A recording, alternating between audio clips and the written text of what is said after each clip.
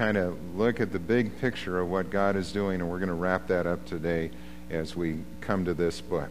It's a little hard to do Revelation in one message, so you can imagine there's things we're not going to talk about, but I'm going to highlight some of the important things in this book. And let's pray as we begin. Father, thank you for your word.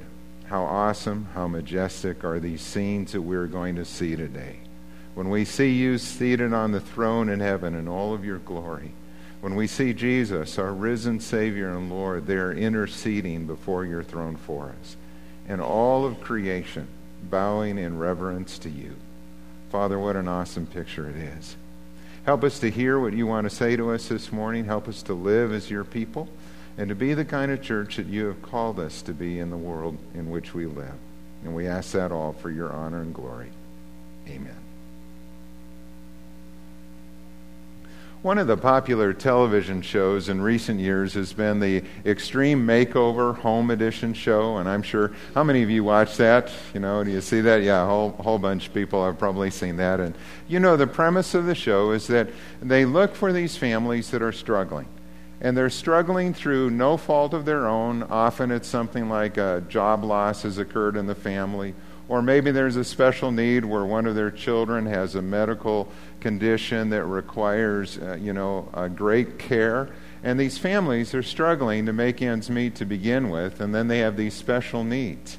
And so what they do with the show is they go in, they interview the family, they find out what their needs are, they talk to all of the children to see what their interests are, and then they send them away for 4 or 5 days, and a horde of workers descend on the home like ants, and they rebuild it. And then when they bring the family back, you know the show, they've got a bus parked in front of it, so when the family gets out, they can't see their house, and they're all excited, they're anticipating this. And then the crowd begins to shout, "Move that bus, move that bus, move that bus." And when the bus pulls away, the family sees their home and they are just overwhelmed with joy. And sometimes you watch those little kids, they're just shaking, they're so excited, they can't believe this is their house, and there are tears of joy. And when they enter into this new home and begin to see how every room was really tailor-made for their needs, they just are incredibly blessed by what has happened. Well, I think that's a picture of what heaven is going to be like. That's a little picture of what it's going to be like when we see this place that God is preparing for us. Jesus said to his disciples in John chapter 14 that in my Father's house are many rooms, and I'm going there to prepare a place for you. And Jesus, who knows you and loves you better than anyone else, is preparing a place specifically for you and for me. And I think when we see that, it is going to be awesome. It will be glorious. Today we're going to look at this last book of Revelation, and we're going to cover some of the highlights here, and I want to give you just a little bit of background on the book before we jump into it. The book of Revelation was written by the Apostle John when he was on the island of Patmos. Now, Patmos was a Roman prison colony. I mean, you weren't sent, this wasn't a Greek isle to go see, on a vacation. This was a Roman penal colony, and he was there in captivity. The year is around 95 AD. It's at the end of the first century. And the Roman Emperor Domitian was trying to stamp out Christianity, and this wave of persecution had been unleashed against the church in the Roman Empire. And so Jesus gave John this revelation to encourage the churches and to strengthen the churches at that time. Now, Revelation can be a difficult book to read and to interpret because of all the symbols and numbers and images that are there. And in a message like this, I can't cover all of that. Instead, what I want us to focus on today is on what is clear and what is stunning and what is awesome and worship-inspiring in the book of Revelation.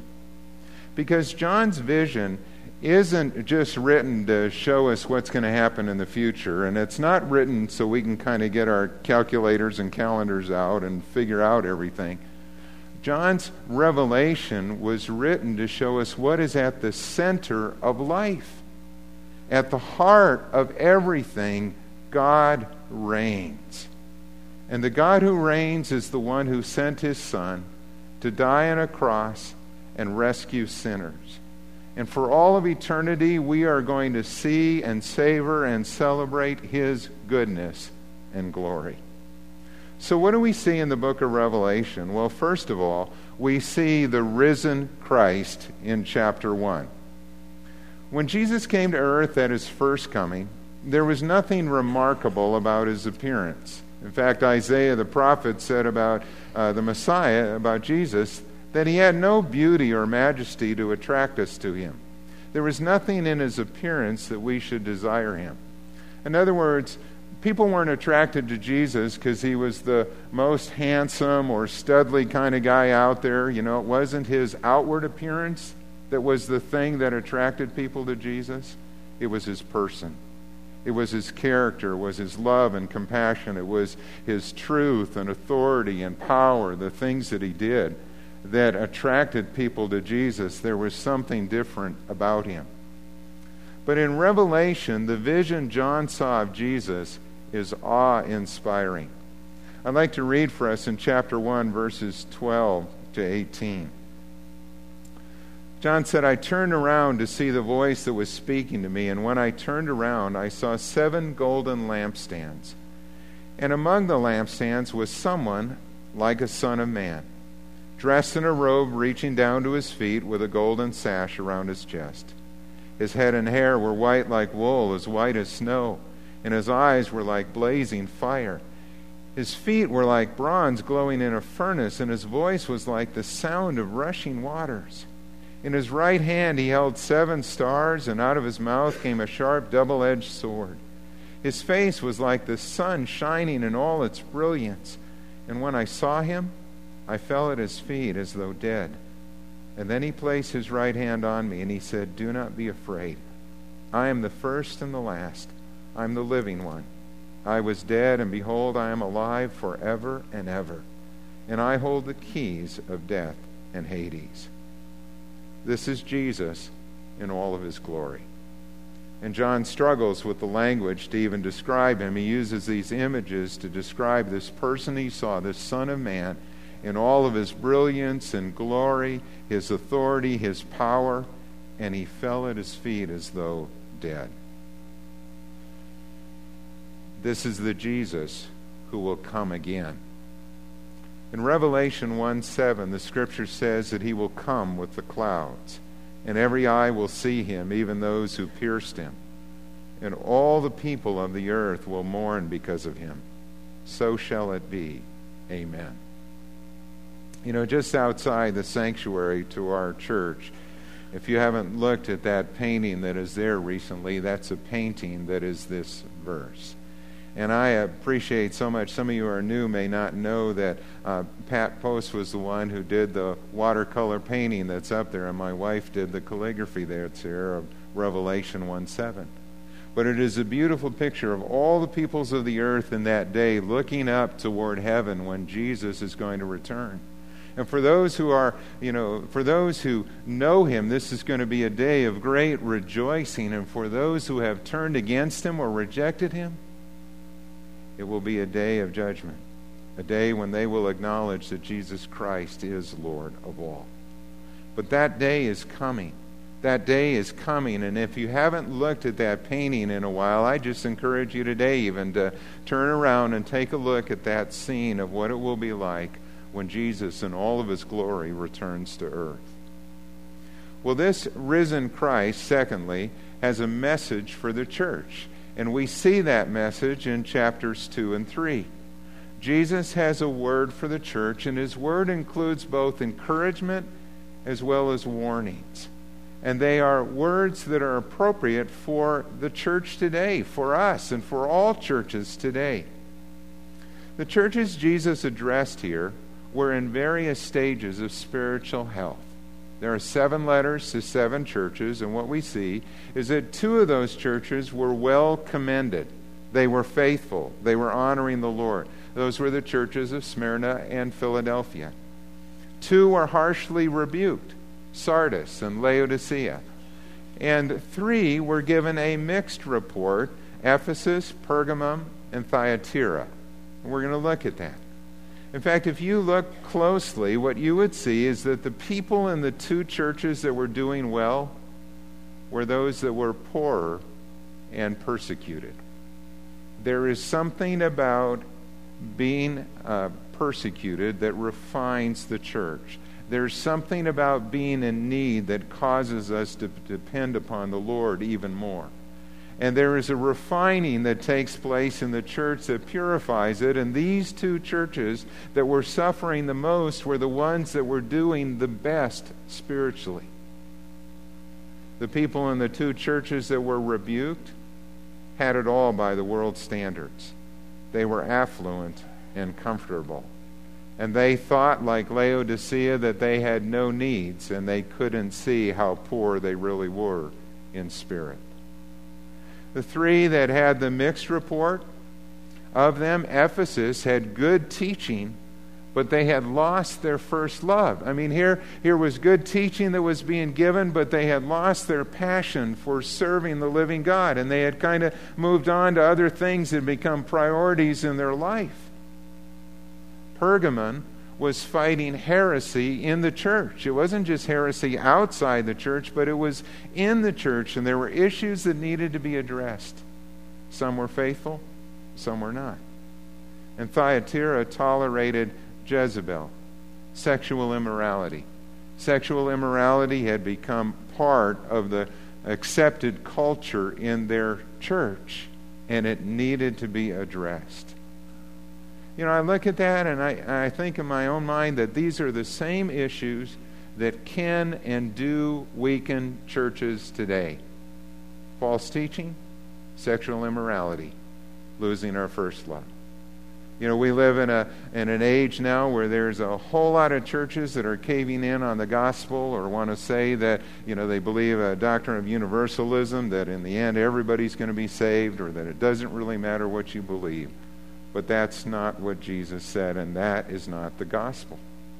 And again, you know, the acceptance in our culture, it's hard for us to even see it with the sexual immorality that there is all around us and being pushed. And in the church today, pornography is a big issue. Adultery, unfaithfulness, all those kind of things are real issues in the church today and need to be addressed because they weaken our faith or they weaken our testimony to the world around us. And the same thing of losing our first love. You know, remember the joy and excitement that you had when you came to know Christ as your Savior and you knew that you were forgiven? God wants us to have that passion continue to grow deeper in our relationship with Him. The closer we go to Christ, the more aware we become of our sin, the more aware we become of our need for a Savior, our need to walk with Him in humility and trust. And it should be a growing relationship with Christ. But it is so easy to have our eyes turned away to other things or get caught up in the needs and desires of this world. No wonder Jesus said, "He who has an ear, let him hear what the Spirit says to the churches." And I think of the image that John saw, this vision John saw in chapter 1, where he saw Jesus walking among the lampstands. The lampstands in the book of Revelation are the church. A lampstand is a great image of what the church should be. The purpose of the church is to be a light to the world. I mean, we're to give light to a dark world, to stand out for Christ so that others might hear and come to know Him as Savior and Lord. And if that light goes out in the church, if the church loses the gospel, if the church is not faithfully holding up the truth of God's Word, it has no reason to exist. When the light goes out, then that church is no longer the kind of witness that God wants it to be in the world. So what kind of church will we be? Will we be faithful? Will we keep that passion for Christ and our first love? Will we hold to the authority of Scripture that this is God's Word and our guide for life and practice? And will we be faithful to share that message with the world? Thirdly, what we see in the book of Revelation is that God is at the center of it all.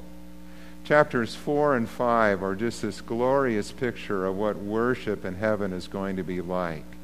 And we see this scene in which the angels are gathered around the throne of heaven. There are the elders who bow down before his throne. There are the living creatures that surround it. And all of it, at the center of it all, is God. Take a look at chapter 4, and I'd like to read for us verses 6 to 8. He said, "Also before the throne there was what looked like a sea of glass, clear as crystal. And in the center, around the throne, were 4 living creatures, and they were covered with eyes in front and in back. And the first living creature was like a lion, and the second was like an ox. The third had the face like a man, and the fourth was like a flying eagle. And each of the 4 living creatures had 6 wings and was covered with eyes all around, even under his wings. And day and night they never stopped saying, 'Holy, holy, holy is the Lord God Almighty, who was and is to come.'" Now here you have this scene in heaven. God is on his throne. Okay, and you have this scene where these 4 living creatures are around there. And they're kind of bizarre in the description to us. But it is what they represent. It is, again, using images to represent something. And they represent all of creation. The lion is the king of the wild animals, the king of the beasts. The ox was the strongest of the domesticated animals. Man, the face of man, represents all of humanity, male and female. The eagle was the greatest of the birds that soar in the air. And so here you have this image of not only the angels in heaven bowing before the throne and worshiping him. You have the 24 elders, which we believe represents like the 12 tribes of Israel in the Old Testament, the 12 apostles in the New Testament, and they're coming together to represent what? The people of God in the Old Testament, the people of God in the New Testament era. And then you have this representation of all of God's creation, worshiping him, doing what we were made to do, to have God at the heart of our life, at the center of our focus, our worship, and bowing down in reverence to him. That's how it's going to be. And what we need to remember from that is that God is on his throne in heaven no matter what we experience on earth. Rome is not in control of the world. You know, you think of how they were living in that era, and Domitian, you know, he's the powerful guy who's trying to crush the church. Domitian is not in control of the world. The Lord reigns. And in our day, London is not in control of the world. Beijing's not in control of the world. Washington, D.C. is not in control of the world. All the great leaders of men are not in charge. It is the Lord who reigns. And one of my favorite psalms in the Old Testament is Psalm 93. If you have your Bible, I want you to turn there because I think this psalm gives us the same kind of image and picture that we see in the book of Revelation. And I'm going to tie a couple things together. In Psalm 93, the scripture affirms that the Lord reigns. He is robed in majesty. The Lord is robed in majesty and is armed with strength. And the world is firmly established. It cannot be moved. Your throne was established long ago, and you are from all eternity. But the seas have lifted up, O Lord. The seas have lifted up their voice, and the seas have lifted up their pounding waves.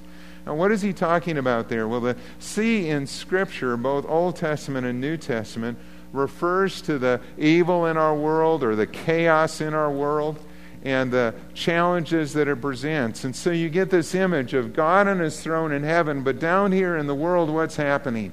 It's like these breakers of the sea, these waves of evil are beating against the church, beating against our lives. And we see the temptations of the world, we see the crime and violence, we see war, we see injustice, we see suffering, sickness, disease, all those things, and they just are pounding. They're like mighty waters that make it seem like, you know, God, are you really in charge? You know, God, what's going on here? I just feel overwhelmed by these things. And the psalmist affirms that mightier than the thunder of the great waters and mightier than the breakers of the sea is the Lord on high. The Lord on high is mighty. And his statutes stand firm, and holiness adorns his house. For endless days O Lord. Forever and ever, the Lord reigns. So don't be caught up in what's going on in this world as though things are out of control, because the Lord is on his throne in heaven. And we need to remember that when our trials come. And do you think that that would have been an encouraging message for the church to hear when John wrote to them? Indeed it would. And it is encouraging to us. There are many things that the world would like us to center our life around. Some of them are even good things, We can find interest in sports or our hobbies or things that we enjoy doing. There can be social activities and friendships. There can be a focus sometimes, unfortunately, on money or maybe our work or politics or entertainment. And people build their lives around all of these things as though that's the most important thing in life. But there's only one thing that's worthy. There's only one thing that will satisfy us. There's only one thing that's going to last for all of eternity, and that is God. And so doesn't it make sense to build our life around him now? Doesn't it make sense that we should say to Jesus, Jesus, you are my Savior and my Lord, and I want to follow you. I want to know you better. I want to serve you in this world, because for all of eternity we are going to love and worship and follow him and come to see that that is the best way to live. That's the way that leads to joy and fulfillment and happiness for us. And so in John's vision, we see not only the Father on the throne, but we see the vision of Christ as our representative before the Father's throne. And Jesus is pictured as a lion. He's the Lion of Judah. And you remember all the way back to Genesis, we talked about this, that in Genesis 49:10, when Israel or Jacob was giving the blessing to his sons, he said of Judah that the scepter will not depart from Judah until the one comes whose right it is to rule, until Shiloh comes. And that is Jesus. It was a prophecy of the Messiah. He's the one whose right it is to rule.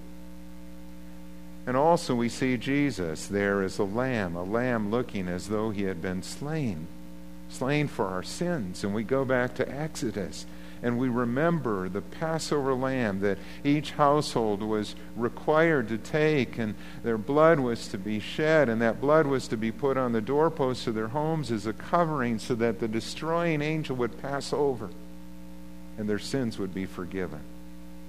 And we are told in 1 Corinthians that Jesus is our Passover lamb. And the angels in heaven continually cry out, "Worthy is the Lamb who was slain, to receive power and wealth and wisdom and strength and honor and glory and praise." The Lamb that was slain is the Lion who rules.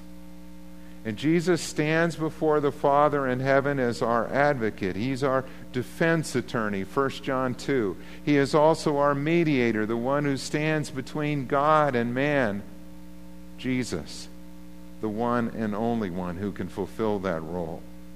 And he is our intercessor who prays for us according to the will of God, who is there before the Father's throne, praying for you and for me continually. And Jesus' presence before the throne then is a constant witness to the security of our salvation. We are saved because of what he has done. We can come before the Father because of what Jesus has done and continues to do on our behalf. What a glorious picture that will be. And then finally, what we see in the book of Revelation is that God's grand vision to be with his people will be realized at last. The age-old promise that I will be their God and you will be my people and I will dwell among you will be fulfilled at last. That theme runs all the way through Scripture, from Genesis to Revelation. It is repeated by the prophets. This desire of God to be with his people is going to come to fruition in the end. How will that happen? Well, our world doesn't want to hear it, but one day this world as we know it will end. And this world as we know it is not going to end, when a big asteroid comes out of outer space and hits our planet. It's not going to end in an environmental disaster. It's not going to end with global warming or freezing. It's not going to end by a nuclear holocaust. This world will end when Jesus, the King of Kings and Lord of Lords, returns in judgment to establish once and for all His visible kingdom on earth. If you were looking for a good place to say amen, you just missed it. It's kind of funny. I actually gave this message last week in Pulkopa, and in that particular congregation, it was a lot more amens in that culture as you go through this, and kind of cheering us on. And I think there's something to that. Not that we need to do that all the time, but there are times when things are affirmed in Scripture that are so powerful that I hope, at the very least, in your heart, you are saying, amen, let it come. Because when Jesus returns, He will put an end to sin and to death and to Satan. And in that day, every knee will bow and every tongue will confess that Jesus Christ is Lord. And it's not just here on earth, but the Scripture says that it's also those that are in heaven and on the earth and under the earth will confess that He is Lord, to the glory of God the Father. In that day, they won't bow to Pharaoh. That's not going to happen anymore. And they won't bow to Nebuchadnezzar or Alexander the Great or Domitian. It won't be to Charlemagne or to Napoleon or to Hitler or Stalin that the peoples of the earth will bow. It will be to Jesus Christ as Lord that all will bow and worship the Son of God. The Scriptures are clear, though, also, that in that day each one will stand before God to give an account for the life that he or she lived. We see that in different passages in the New Testament. All of us are going to give an account before the Lord. For the believer, our sins are forgiven. They have been covered by the blood of Jesus Christ. And that day of standing before the Lord is not for judgment, but that day will really be for rewards and for a blessing for things that have been done well in service to Him. And Jesus will look at our life, look at the way we used our gifts and our talents, our time, and did we use those to serve Him and to advance His kingdom? Were we part of what He was doing in our generation? And there will be great reward. And for those who have served faithfully, Jesus will say, well done, good and faithful servant. But for those who do not know Him, they will stand before that great white throne judgment.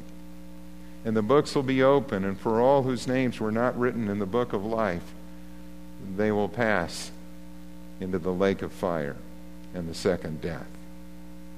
Even death and Hades will be cast into the lake of fire ultimately. And Revelation 21 and 22 gives us a glimpse of what that new heaven and new earth will be like. And we can't even imagine all that God is preparing for us. Scripture gives us glimpses of what heaven is going to be like in several experiences. Sometimes we have heard of near-death experiences where people have come back and described what they have seen on the other side, but all of that has to be checked by Scripture, has to be brought into the light of God's Word, because not all of that may be accurate. And so what we read in Revelation 21 and 22 is really a beautiful picture of what's going to happen in that day. Let me read for us Revelation 21, verses 1 to 5. John said, "Then I saw a new heaven and a new earth, for the first heaven and the first earth had passed away, and there was no longer any sea. And I saw the holy city, the new Jerusalem, coming down out of heaven from God, prepared as a bride, beautifully dressed for her husband. And I heard a loud voice from the throne saying that now the dwelling of God is with men, and He will live with them, and they will be His people, and God Himself will be with them and be their God. And He will wipe every tear from their eyes, and there'll be no more death, or mourning, or crying, or pain, for the old order of things has passed away. And He who was seated on the throne said, I am making everything new. And then He said, write this down, for these words are trustworthy and true." Did you catch what he's saying there? He tells us that there'll be no more sea. No more sea. No more sin. No more evil. No more chaos. No more of the things that are a part of this fallen world. There's no more death. There's no more sorrow or crying, and so every tear is wiped away from our eyes. There's no more pain, no more suffering, no more of the things that accompany aging in this life as we pass from this world. It's like that extreme makeover, and that everyone gets to see this new heaven and new earth at the same time. You know, when we die now, we go into the presence of the Lord, and we are there waiting what is to come along with all of the other believers who will be redeemed. And when that day comes, I don't know how God's going to do it, you know. I don't know if the angels in heaven are going to say, move that cloud, move that cloud, move that cloud, you know, and it parts, and then we see the new Jerusalem coming down out of heaven. And coming there where we will, where we will see it, and God will dwell with us, and we will live with Him for all of eternity. And in that day, God's grand vision to be with His people will be complete. And gathered around His throne are going to be people from every tribe, every nation, every people, and every language group. It won't be a reset button. God says He's going to make all things new. This life wasn't a mistake or an accident. Sometimes believers wonder, why do we have to go through all of this? Why couldn't have God have just kind of skipped over that and brought us to the end if that's where He was intending to take us?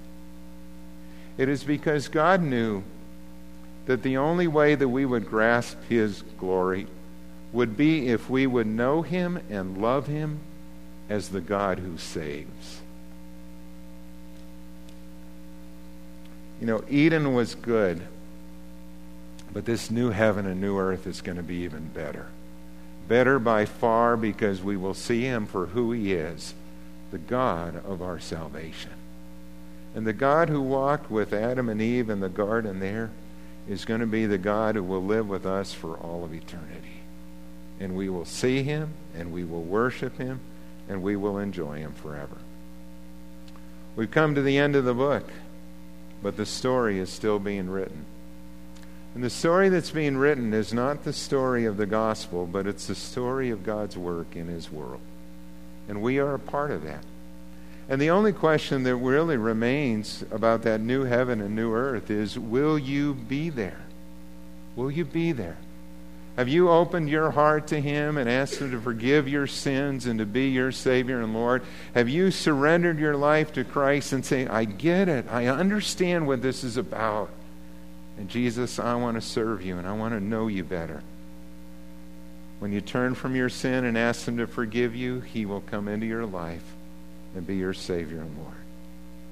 And for all of us who know Him, I think the application for us from this message is this: that we need to live today with this great truth as our hope.